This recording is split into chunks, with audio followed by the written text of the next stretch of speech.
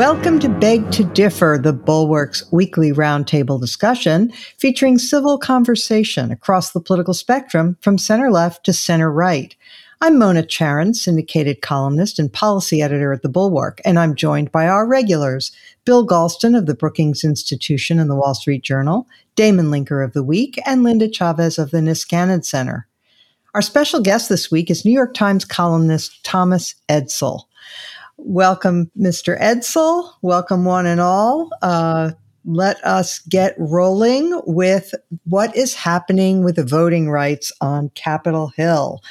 I'm going to start with Bill Galston this week. Bill, there was the Republicans filibustered an attempt to have a discussion about S1. And so it didn't happen. And Chuck Schumer has kept saying that failure is not an option. My question to you is, didn't it just fail?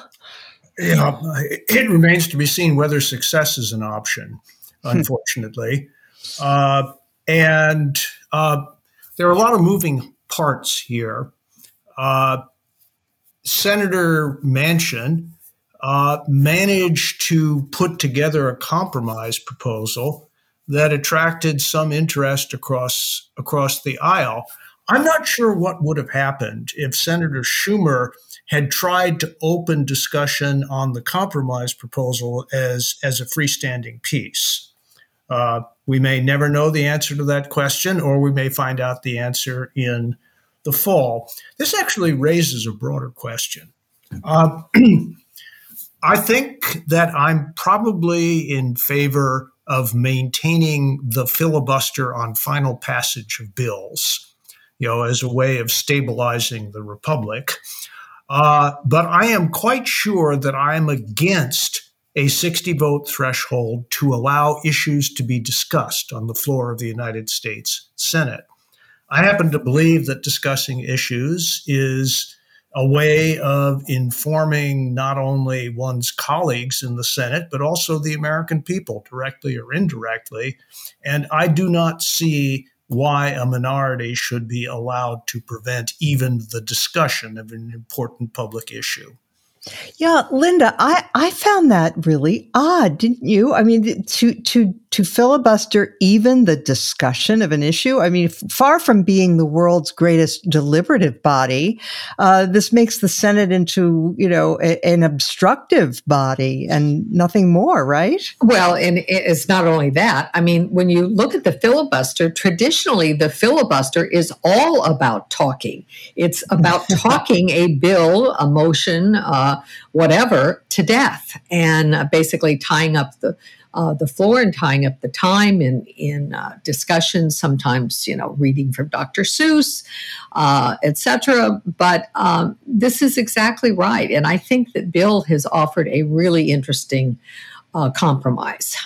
Now, if they would simply turn over the running of the Congress to us here on Beg to Differ, I think we could probably get a whole lot of things done. But I mean, I do think that the problem with all of this is that we have gotten away from the traditional filibuster. I mean, I do think that there is some advantage in protecting minority rights. And whenever a party is in the majority, they seem to think that they will always be in the majority. And of course, that isn't true. And so having a mechanism so that you can protect the rights of minorities' viewpoints, I think, is important. But the tradition of the filibuster was it was about talking. And I think one of the great mistakes that was made in terms of the filibuster is moving away from the talking filibuster. First of all, it doesn't have the same impact in the way the public views it. I think there's when you suggest that there's been obstruction, it just simply looks like under the current system that there was a vote taken and it failed to meet the threshold. But if you have to actually get up and talk ad nauseum without bathroom breaks or meal breaks, etc., I think that gives a much better sense of what's happening and the obstruction that's taking place. So I think it's time not necessarily to get rid of the filibuster, but to change the mechanism in which the filibuster can be used and the rules of the filibuster. Damon, There are so many straws in the wind in the last week suggesting that a compromise is right there, hanging, just ready to be pulled off the branch like a ripe fruit. You know, you have Democrats dropping their opposition to voter ID. Finally, they're seeing the light on that matter. You know, there was recently a poll that Bill Galston sent to all of us earlier this week. You know that. The support for voter ID is broad and deep, and it is characterizing majorities of Republicans, Democrats, and independents. So it's crazy for Democrats to want to die on that hill, and they've recognized that. Manchin proposed an alternative to S1 that included many of the things that Democrats say they wanted, and yet. Why did Schumer and the rest say they had to go forward with S1 when there's this compromise that's right out there waiting? Well, you see it happen over and over now where the parties deploy this kind of very heightened hyperbolic rhetoric in order to placate and motivate the most informed and sort of extreme faction of the party. In fact, on the right, the entire story of the rise of Donald Trump can be told in one idiom as this kind of a story of Republicans using a kind of hyped up, amplified rhetoric about the awfulness of Barack Obama, before him, the awfulness of Bill Clinton, and eventually the grassroots begin to actually believe it, and then they demand that the party move ever further out on the extreme to enact what the rhetoric was talking about. And on the left, it happens with the progressive wing of the party.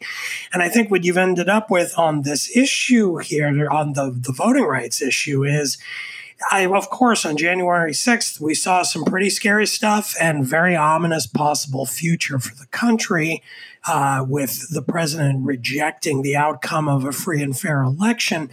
But Democrats have elevated all kinds of other things that are sort of adjacent to that immediate problem and turned all of them into make or break things for the survival of democracy in America. And once you do that rhetorically, Schumer and the rest of the party leadership is sort of in this position where they have to double, triple, quadruple down on everything and treat absolutely every moment as the make or break moment, even if they know very much deep down that it's going to be a break moment because they don't have the votes to pass something.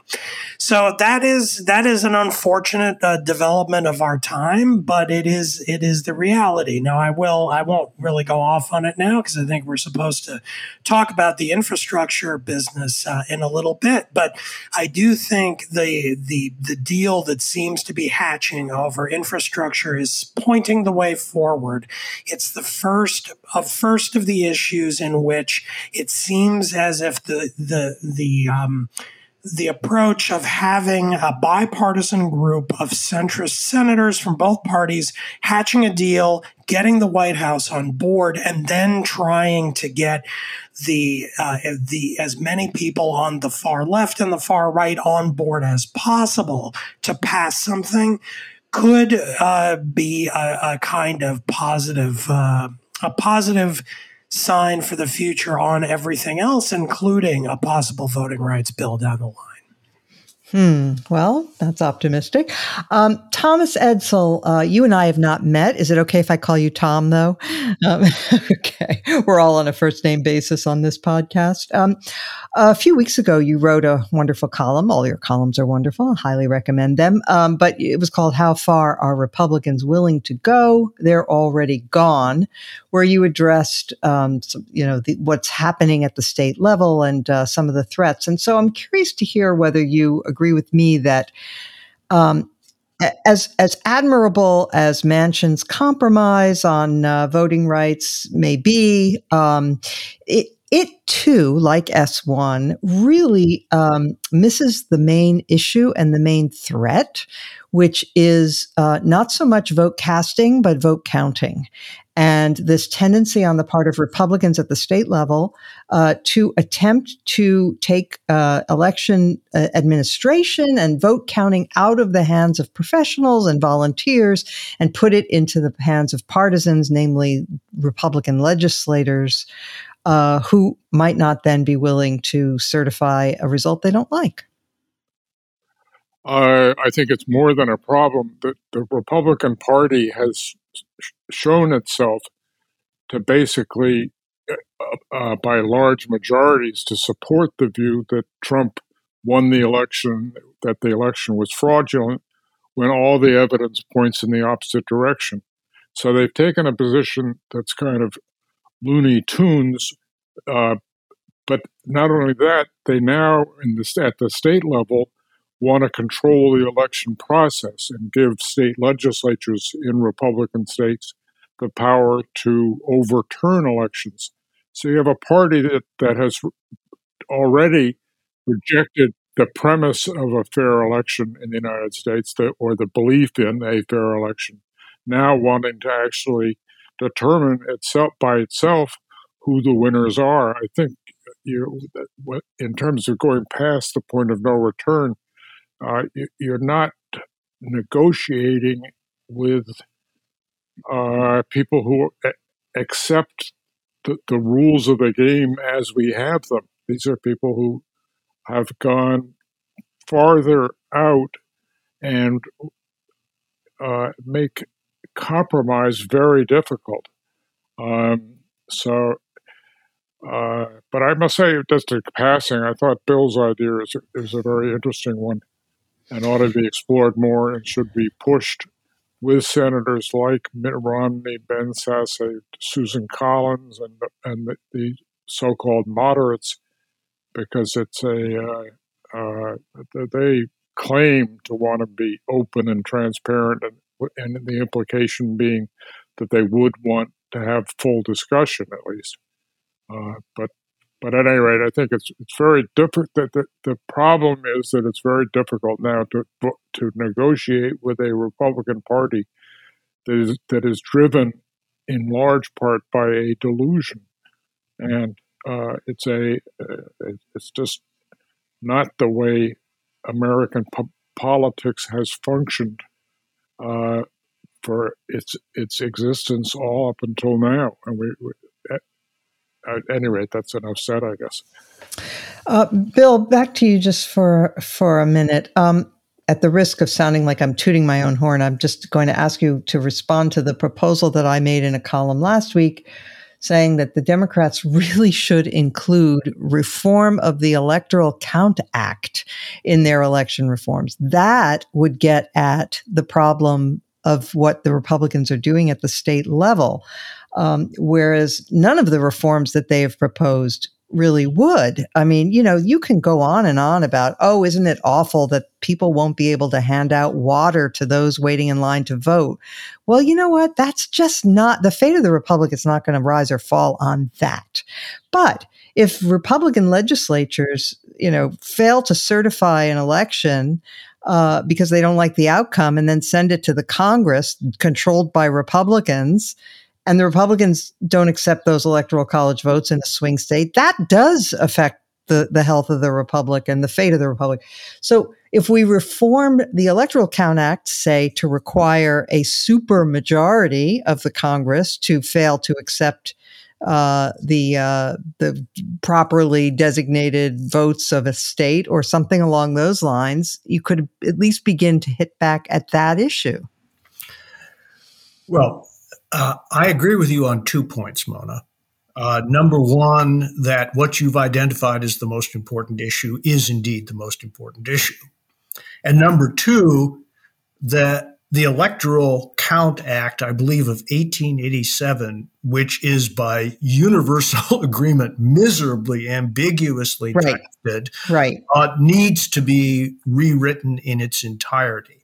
Having said that, there's a third point that I think is going to turn out to be the critical one, and that is clarifying the constitutional line between the powers of the federal government and the powers of the states in regulating state elections, even state elections with national consequences. And it's by no means clear to me that the Congress of the United States has the constitutional authority to do what a lot of people are recommending with regard to this question. I'm not sure that it doesn't, but I am quite sure that if Congress moves in that direction, that it will be tested in the Supreme Court. Okay. Does anybody have any insight into this? I've heard it speculated that Chuck Schumer, is not pursuing some common sense compromises because he fears a primary challenge from Alexandria Ocasio-Cortez. Anybody? Damon, Linda? Anybody want to bite at that one? It certainly would explain some things. I know nothing about it, though. Schumer is not on my short list of juiciest behind-the-scenes sources. So he's not sending me text messages confessing this stuff to me. And if he did, I would never tell any of you. But it could explain some things. I mean, he definitely seems to be leaning to the progressive side these days, and it has been rumored that AOC might challenge him. I find it somewhat hard to believe that she could actually win statewide against him. I mean, there's a big upstate that is not the same as a very left leaning. Brooklyn and Bronx House district. So that would surprise me, but we'll see, I suppose. Yeah. Okay. Let us turn now to an issue roiling the GOP and even certain local areas near where I live, like Loudoun County, Virginia. There was a meeting in the past few days of the school board in Loudoun County that had to be shut down because fights broke out and the people became unruly. It was a protest by parents of the curriculum and some of the actions of the school board that the parents said were imposing critical race theory and also transgender policies that they didn't approve of. So I will start with you, Tom Edsall. There are some people who say this is all fake, that the Republicans are just ginning up this outrage over critical race theory, and it's just the plain old race card all over again, and there's nothing there. It's all just invented. What's your view? Well, to some extent, that view is correct, but it's getting a very strong response is the problem. And a lot of, as in Loudoun County, but not just there, all across the country, there really is a strong protest against what's seen as critical race theory. No one seems to know what it is exactly. But the idea that structural racism and white racism underlies all kinds of policies and programs it has provoked opposition from whites and some blacks all around the country. So in a sense, the Republican Party is doing just what a political party ought to do, which is when it sees an issue that is in its favor and seems to have caught the attention of the public, they push it very hard. It is an ideal issue for Republicans in that it is both education, where parents really care about what the schools that their kids go to, and it is ideal in that it also touches clearly on race. The other thing that is attractive is that the places where a lot of the concern is being voiced are the competitive battleground areas. Loudoun County has been shifting to the left. This is the kind of area that Republicans want to regain their strength. Fairly well-to-do suburban voters, many of whom have a college degree. So I think it may, it's hard to criticize a political party for taking advantage of an issue that resonates. That's their one of their the functions of a political party. It can be abused, but in this case, and I think it is being abused actually, but it's still, you can criticize it, but that's just an inevitable part of the way the system works. Yeah, Linda, I agree with Tom that that this isn't entirely ginned up outrage. There are really things happening out there that are offending people, and it isn't. Tom didn't say this, but I'll say, it isn't all just racial hostility on the part of white people. I mean, some of these, I looked through the Loudoun County website, the school board website, and look through their training materials. And they have two different programs that they've started. They've got a systemic oppression and implicit bias program and an action plan to combat systemic racism. And they are appointing equity ambassadors, which are students of color who will then report back on things that they have heard other students saying. It's, I have to say that that doesn't seem so well advised, right? I mean, you can understand there'd be a backlash to that kind of thing. Oh, you think there's a backlash to a kind of Maoist re-education program going on in our schools? Look, this is a complicated issue, and as someone who's been dealing with these race issues for a long time, most of my professional career, critical race theory as a topic is not new to me. It actually is an outgrowth of critical legal studies, which was a program that was basically started by Derek Bell, a former professor of law at Harvard. And Barack Obama's mentor. And his mentor, that's right. And on the one hand, the battle over critical race theory is very similar to some of the battles we saw in the early and mid-90s over Afrocentric education and multicultural education. Multicultural education in particular, which was, there were a lot of controversies about it in California and on the writing of textbooks. The difference is critical race theory is not just about a reinterpretation of history, although I think one of the most prominent sort of artifacts of CRT has been the 1619 project that the New York Times initiated a couple of years ago in 2019, which tried to reframe the founding of the country from 1776 to the year in which ostensibly African slaves first landed on American shores. It turns out that the history that was provided there was not even accurate. Even the year 1619 is not accurate. The first slaves appeared on the shores of what is now the United States in the 1500s and came here with Spanish colonists. So, but that's not the main problem. I think, with critical race theory, although it is, I think, the focus of a lot of what you're seeing in places like Loudoun County.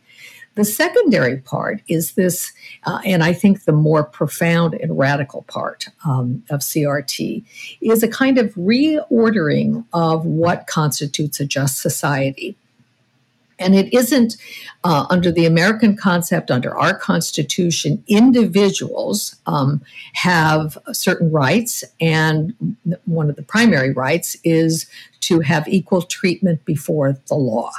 Well, critical race theory basically turns that on its head, and rights no longer adhere to individuals, but rather to groups. And the judgment of when, in fact, there has been equality is not in providing equal treatment before the law or even equal opportunity and access, but rather trying to enforce equal outcomes. And again, not for individuals, but for groups. Once you go down that path, you really are upending much of what the Enlightenment era gave us in terms of our concepts of individual liberty. And it really is a radical change. And, I'm not just being sort of snarky by talking about Maoist re-education. A lot of this does sort of harken back to Marxist conception. It's this kind of a racialization of certain Marxist conceptions of society in which you have the oppressed and oppressors.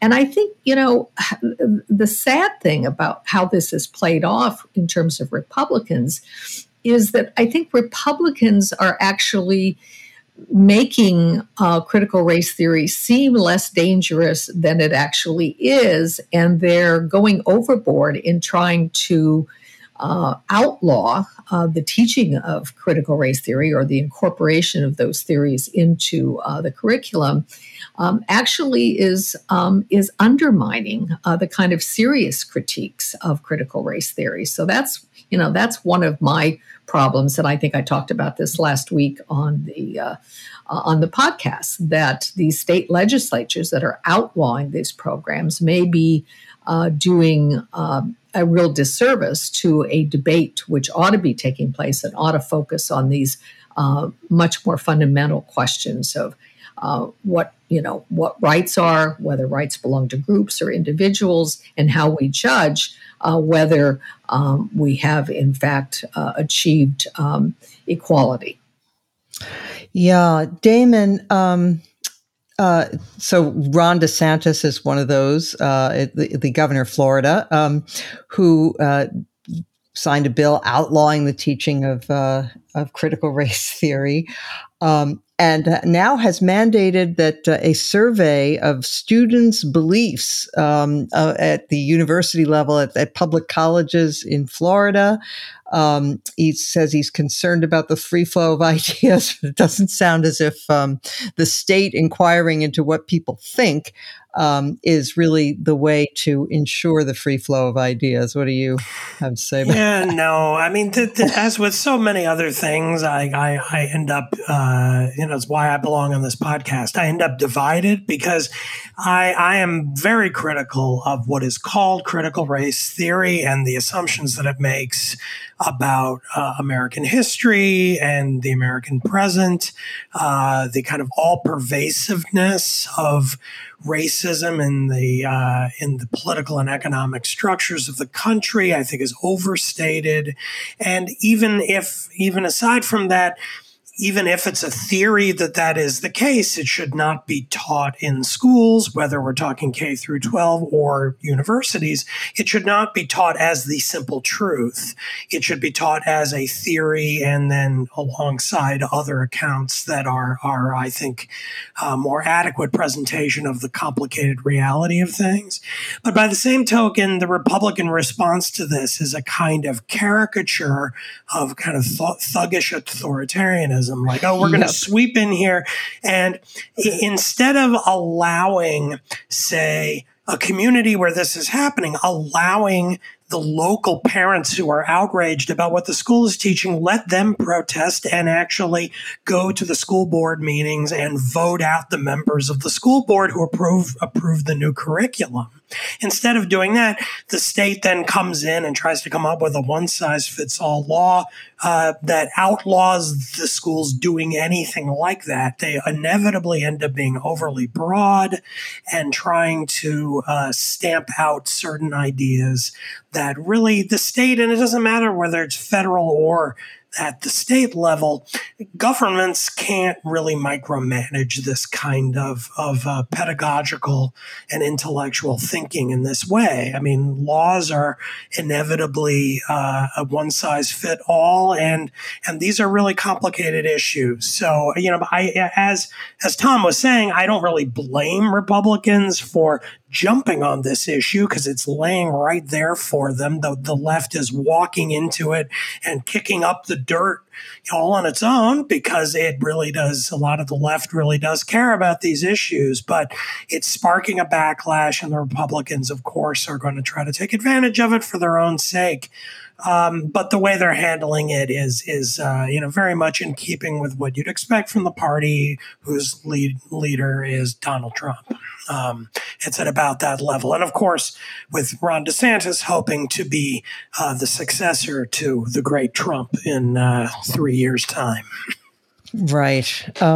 There's no question that the Republicans are handling this in the crudest possible fashion, passing laws that outlaw the teaching of certain things or even having apparently certain ideas. They're going to be cross-examined about what's inside their heads.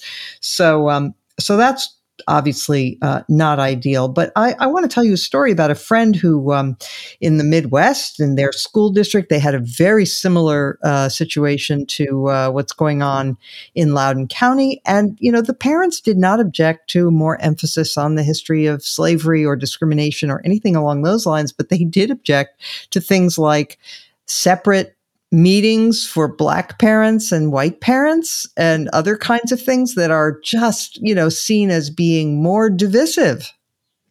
Well, they're right. They are more divisive and unwarranted. There are real issues here, but I despair of the public conversation actually reaching them. And I agree with Linda about the equity versus equality of opportunity point, but there's something even deeper going on, and that is the question: if slavery is our original sin, and if you take Christian theology seriously, there's no way of purging it, and that really gets to the heart of the question: are American principles, the founding principles, available as constant counterweights to injustice and discrimination? Are they the basis on which we can save ourselves, or are they part of the problem? And there are elements of critical race theory that suggest that they are part of the problem, not part of the solution. And that's where the attack on the Enlightenment comes in, et cetera, et cetera. And I don't think many Americans, or certainly not a majority, are going to argue that we have made no progress, that we can make no progress on racial issues, and that the principles that Martin Luther King invoked, to counteract the discrimination and racism of his own time, are not available to us today to take another leap forward towards the kind of society that I think most Americans want us to be. So that I think is what's most troubling, at least about the public representation of critical race theory, that it is a doctrine of unpurgeable original sin. This argument is at the core of the American experience. It goes back more than decades, centuries. This was the nature of the falling out between Frederick Douglass and, what was the famous abolitionist? Garrison. Yes, William Lloyd Garrison, because Garrison believed in the critical race theory idea. He believed that the whole thing was so tainted, the whole American experiment, including the Constitution, so tainted that it couldn't be redeemed. And Douglass, born in slavery, adamantly disagreed, and that was the basis of their falling out. They had been great allies and friends. So, we constantly have this argument, but it does seem that things are, at the moment, more angry, dumb, and anti-intellectual than I've seen them in quite some time. All right, let's turn now to the infrastructure deal, or maybe it's not a deal. It's not clear to me. We had the president today meeting with this team of negotiators from the Hill, saying we have a deal. And then a few minutes later, apparently, we have Nancy Pelosi saying there ain't going to be a bipartisan bill unless there's a reconciliation bill. Tom Edsall, do you have any insight into what's really happening? No, I'm at the same stage you. I'm trying to figure out exactly How do they proceed? Do they enact the deal and then somehow put it on hold until they enact or try to enact the much more controversial pieces, which may then sour Republicans on the initial deal that they're now agreeing on? I don't understand either procedurally or politically how they can move forward successfully under the conditions. And I think it's not just Pelosi. I think Schumer also said something to the same effect, where Republicans are going to start feeling that they're getting trapped into something that they're really not prepared to go with. And I just don't understand what the theory is behind this in terms of getting to a final bill that actually creates an infrastructure program. I really don't get it either. Linda, I mean, it just seems to me that as a political matter, I mean, by the way, $1.2 trillion is a hell of a lot of money. Yeah. But it seems to me that as a political matter, that there's more advantage for the Democrats in passing a bill than there is in the Republicans agreeing to one. So why are the Democrats playing hardball like this? Well, it's hard. It's really hard to try to figure out what's going on. I mean, so much of this is in the hands of one person, and it isn't Joe Manchin, it's Mitch McConnell. And if Mitch McConnell decides that he's not, he does not want to see a deal, he does not want to see a bill passed with Republican support. Math may not be, my forte, but when I counted up the number of Republicans who showed up at the White House today, it was only 5, and you need 10 if you're going to get past a filibuster, and they don't have that. So this idea that just because you had a group of bipartisan senators, and they were the usual suspects on the Republican side, just because they agreed to it does not mean that McConnell and the rest of the Republicans, enough Republicans, will go along with it. And at the end of the day, at some point, I think the Democrats have to decide what they're going to put forward and probably get a vote on it. The problem is that, what they're calling infrastructure has a whole lot of stuff in it that has nothing to do with any kind of traditional view of infrastructure. And if they do it on reconciliation and they push it through, and it requires a whole lot of spending and also a whole lot of new taxes, all of that's going to be fodder for next year's election. And it remains to be seen who's going to end up better off if that happens. Right. Okay. Bill, I don't understand. Why are the Democrats unwilling to accept, to take yes for an answer in this case? Well, I have been perhaps closer to this story than other people on this podcast. So let me just create a factual record here. First of all, the 10 senators who went to the White House today were speaking on behalf of a group of 21 senators, 11 Republicans, 10 Democrats. And so my understanding is that if the Democrats got unanimously behind this, then there are enough Republicans who are already supporting it to overcome a filibuster. That's point number one. Point number two, there is, I believe, a procedural agreement. I'm not saying I like it, but these are the facts, between Speaker Pelosi and Leader Schumer. The Senate is going to go first. And the bill, the infrastructure bill, the compromise bill, traditional infrastructure plus a few other things, will be taken up on one track. The reconciliation bill, which contains everything else in the original Biden proposal, will be taken up on a separate track after the Senate enacts a budget resolution. The House will not take up the infrastructure bill until the Senate passes both bills. So that's the way it works procedurally. Why is it working this way?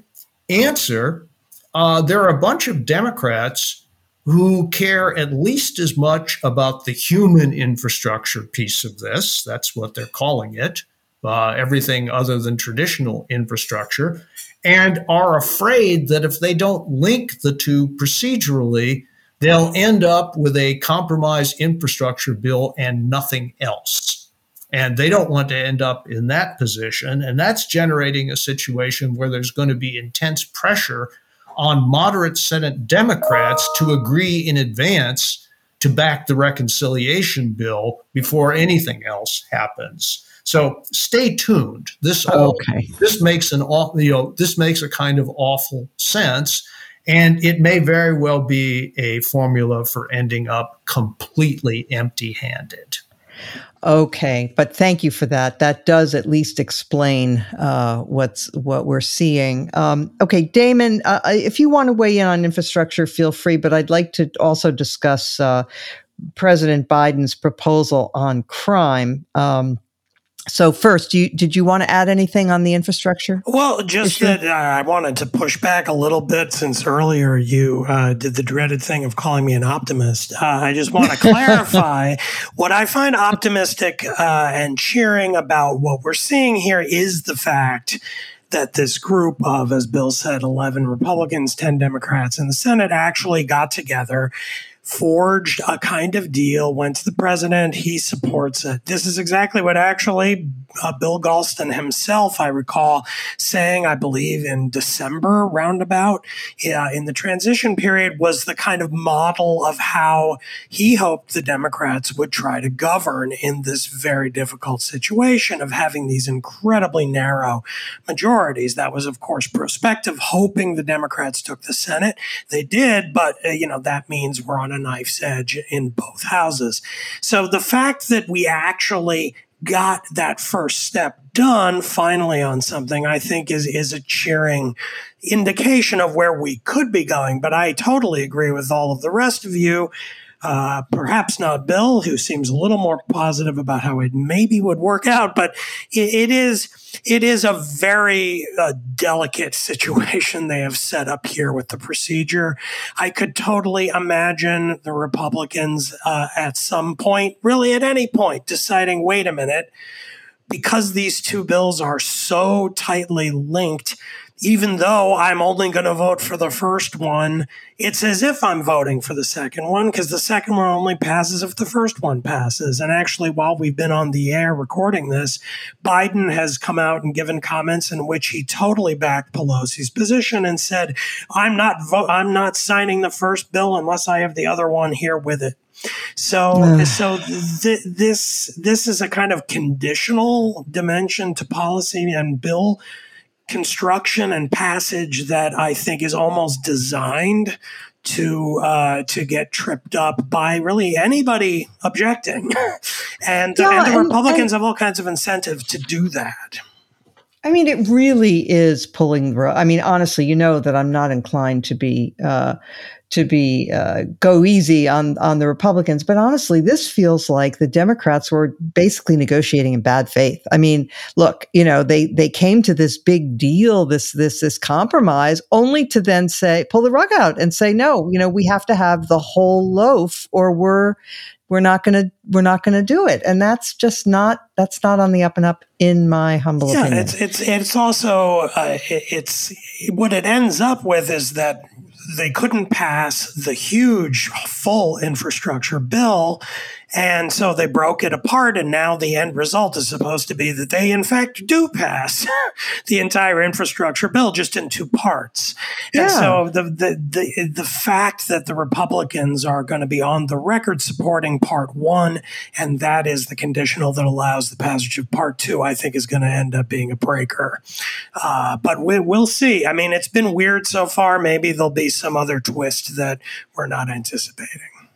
Okay. As for the crime bill, yes, very good. I like the crime or the crime proposal. I think Biden emphasized guns a little bit too much. I think that's sort of a tangent from the main point and wouldn't do anything to address our current pretty severe violent crime spike.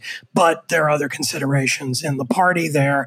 But in general, the forthright facing of the problem, I think, is good and a model for how Democrats really politically are going to have to respond to what we're seeing in cities around the country. Yeah. Tom Edsall, homicides increased by 30% last year. There have been studies showing that in cities that experience Black Lives Matter protests, crime spiked more than in other places. We do not have this kind of spike in other countries. So it does appear that it is a matter of police pulling back and not enforcing the law, along with some other things. So this is a real vulnerability for the Democratic Party. Don't you agree?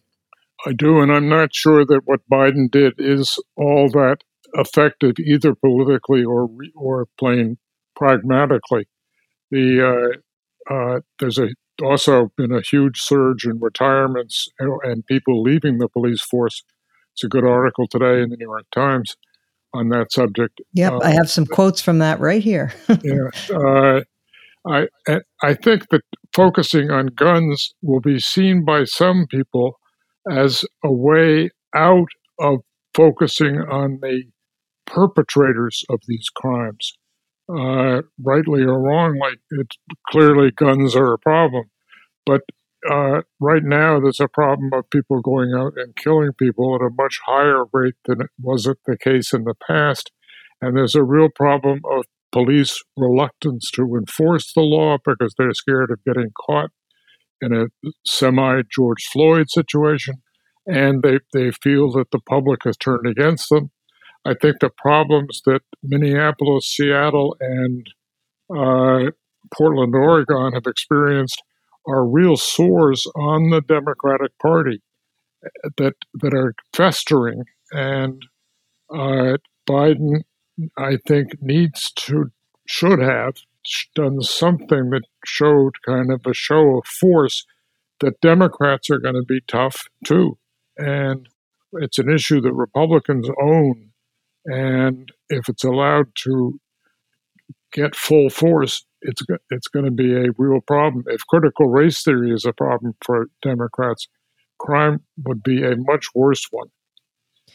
Yeah, Linda, the article that Tom is referencing mentions that a survey of 200 police departments indicated the retirements are up 45% and resignations rose by 18% between April of 2020 and April of 2021, compared to previous years. In New York City, 2,600 officers retired in 2020 compared with 1,500 the previous year. So it is really notable how demoralized and dissatisfied the police are. And Biden did say this is not the time to turn our backs on law enforcement or our communities, and he did earmark or suggest earmarking more money for law enforcement. But what do you agree with Tom that it's not enough? Oh, it's not nearly enough. I mean, he did say that they could repurpose $350 billion in the COVID relief bills that hadn't been used and put that to policing. But if Joe Biden wants to get reelected president, he's got to become the law and order president and the law and order candidate. And I mean, there are some uncomfortable truths here that nobody really wants to talk about. I mean, we've had a lot of focus in recent years on mass incarceration in the United States, and there has been a big trend now to move away from the kind of, 3 strikes and you're out bills. And we've, been in the process of emptying our prisons. Well, that does, in fact, put people who have committed crimes, and sometimes very serious crimes, not just minor crimes. They may have been incarcerated for more minor crimes, but have been actually perpetuating bigger crimes for which they may not have even been convicted. And that puts more criminals on the street. And, it's not just white Americans who are concerned about this. I mean, look at the mayoral race in New York City. It really sort of ended up boiling down to, it looks like, a referendum on the candidate who was more, in favor of reforms in policing, but still policing and policing former cop himself. Yeah, former cop himself, former police captain, Eric Adams, and he, he appears, at least at the first count, he is in the lead right now. What will happen after rank order voting, we don't totally know, but it looks like he does have enough of a lead that he probably will end up being the person elected. But this is a huge issue, and it is most acutely felt in the very communities of color where a lot of this crime occurs. Yes, there's crime in the suburbs as well. We get carjackings, we get other kinds of things, but the real day-to-day crime was reflected, I think, most dramatically in this last week by that scene of a armed gunman shooting at a man with 2 children right nearby. It is an absolute miracle that neither of those children were injured. I mean, the assailant, fired multiple shots at very close range with these 2 kids sort of huddling and the older child protecting her younger brother. This is a real serious problem, and something's got to be done about it. I don't think President Biden did nearly enough this week with his speech and focusing on gun dealers. Bad faith gun dealers who are selling guns to people who shouldn't have them is a problem. But the biggest problem is those people who get the guns in their hands and ensuring that there is proper policing and that those people are taken off the streets. Linda, I agree with most of what you said. I'm going to beg to differ on one aspect, though. You said we were in the process of emptying out our prisons. I don't really think we've been doing that. There have been some releases during COVID for that reason. And the number of people incarcerated has been going down because the crime rate has been going down. But I don't think there's been any massive effort to empty out the prisons. But there is a call for that, Mona. There's calls for that. There are calls for that. And that I think is not great, not good for the Democrats. Okay. Well, Bill, so I'm assuming that you think at least the attention that Biden is paying to the issue is welcome. Do you agree with everyone else, though, that it's inadequate, or do you think it's okay? It's a start, but only a start. There is pretty compelling evidence that the defund the police slogan may have cost House Democrats about 10 seats in 2020. And it could contribute to an even greater rout in 2022 unless the Democrats handle this issue firmly and clearly. The president, I think, is setting the stage for that conversation. But given where the Democratic Party is right now, especially in Congress, he can't stop at setting the stage for that conversation. He's going to have to lead it. It's going to have to be sustained, and it is going to have to go much farther. As one of the veterans of the 1988 to 1992 period, the period that led up to the passage of the 1994 crime bill, with which then Senator Joe Biden had so much to do and for which he and the Clinton administration have been pilloried subsequently. I think we're going to be forced to revisit some of that history. And yeah, it looks like it. This is a true story. There was a judge who was known. This was back in the 70s. He was so soft-hearted regarding criminals that he got the nickname "Turn 'em Loose, Bruce." And one time he was actually mugged, and he took the bench the next day, bruised and bloodied, and there were some snickers, and he said, I want everyone, he very sternly said, I want everybody to understand this doesn't change my views at all. I have very strong opinions about justice in this society and injustice and racial justice. And somebody from the back of the courtroom shouted, mug him again. Well, I guess Irving Kristol was wrong. Yeah, right. Exactly. Irving Kristol, who famously said, a conservative is a liberal who's been mugged by reality. All right. Let us now turn to our highlights or lowlights of the week. Damon Linker. Well, my choice this week is an article in Politico titled How Republicans Became the quote, Barstool Party. This is the latest in lots of articles that have been written somewhat along these lines, but I think this one touches on something a little bit closer, maybe to the heart of things. It's largely about a guy named Dave Portnoy, who's the founder of the Barstool Sports digital media empire. And let me be clear, I really don't know what this is. I don't engage with it whatsoever. This is not an article about me, but it is about what it really means to think about the Republican Party becoming the party of the working class, people who are not college educated, and how that dynamic is going to move forward apart from the singular person of Donald Trump. Because the fact is, Donald Trump is in his mid-70s, and whether he has any political future, he's not going to be around forever.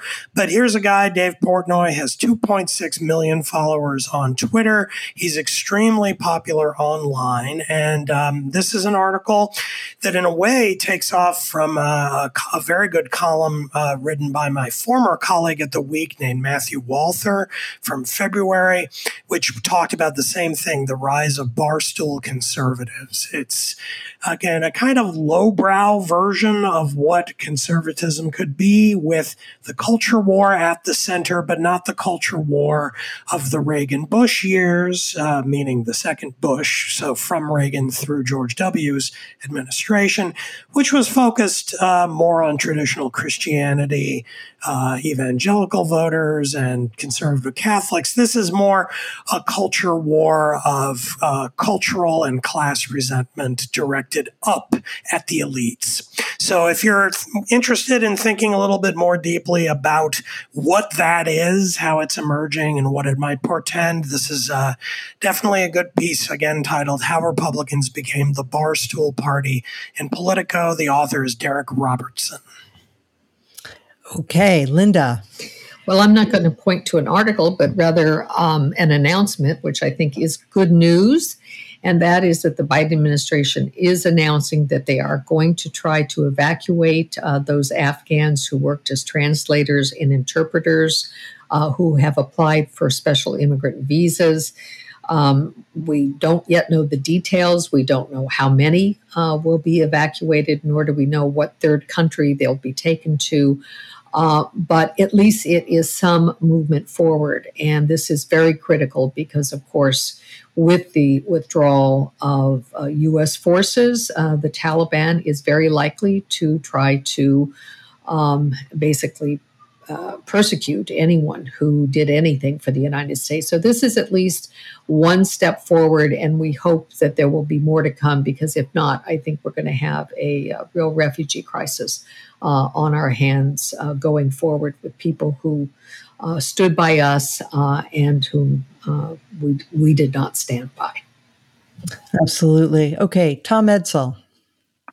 I hadn't prepared for this, but can we pick bad things? Sure, anything at all. And you don't even have to do it if you don't want.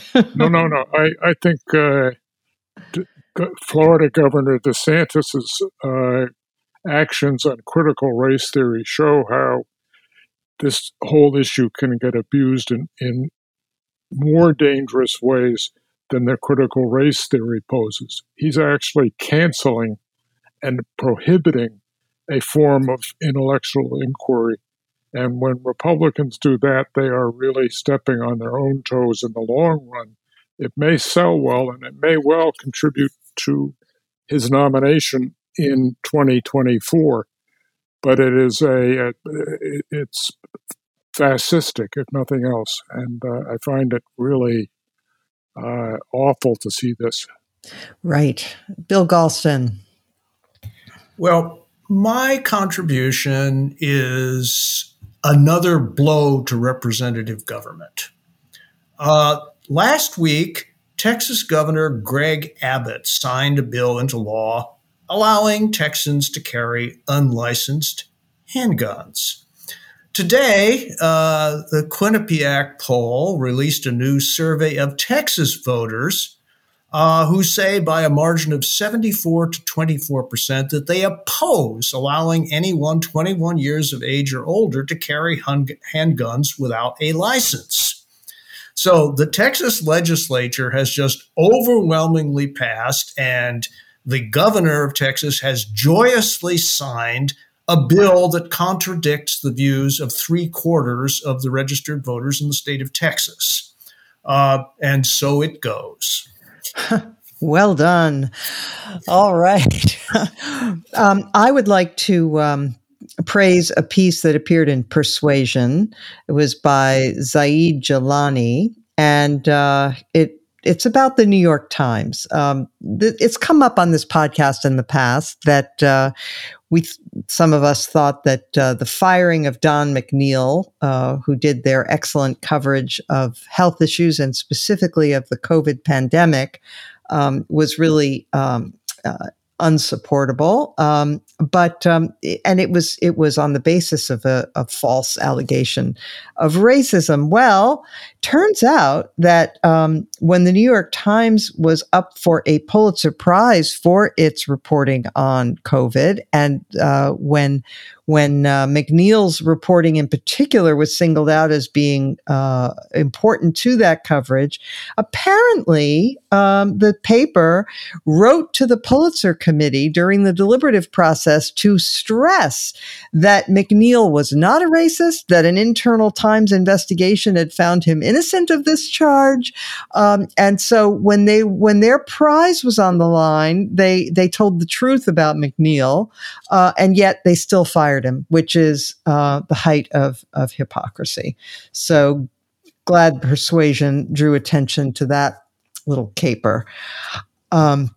As always, we welcome your feedback. Thank you to the listener who reminded me that we need to list the articles that we recommend in our show notes. We will try to be better about doing that.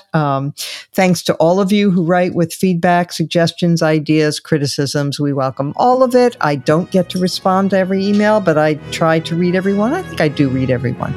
And so you can reach me at monacharan@thebulwark.com, and we will return next week as every week.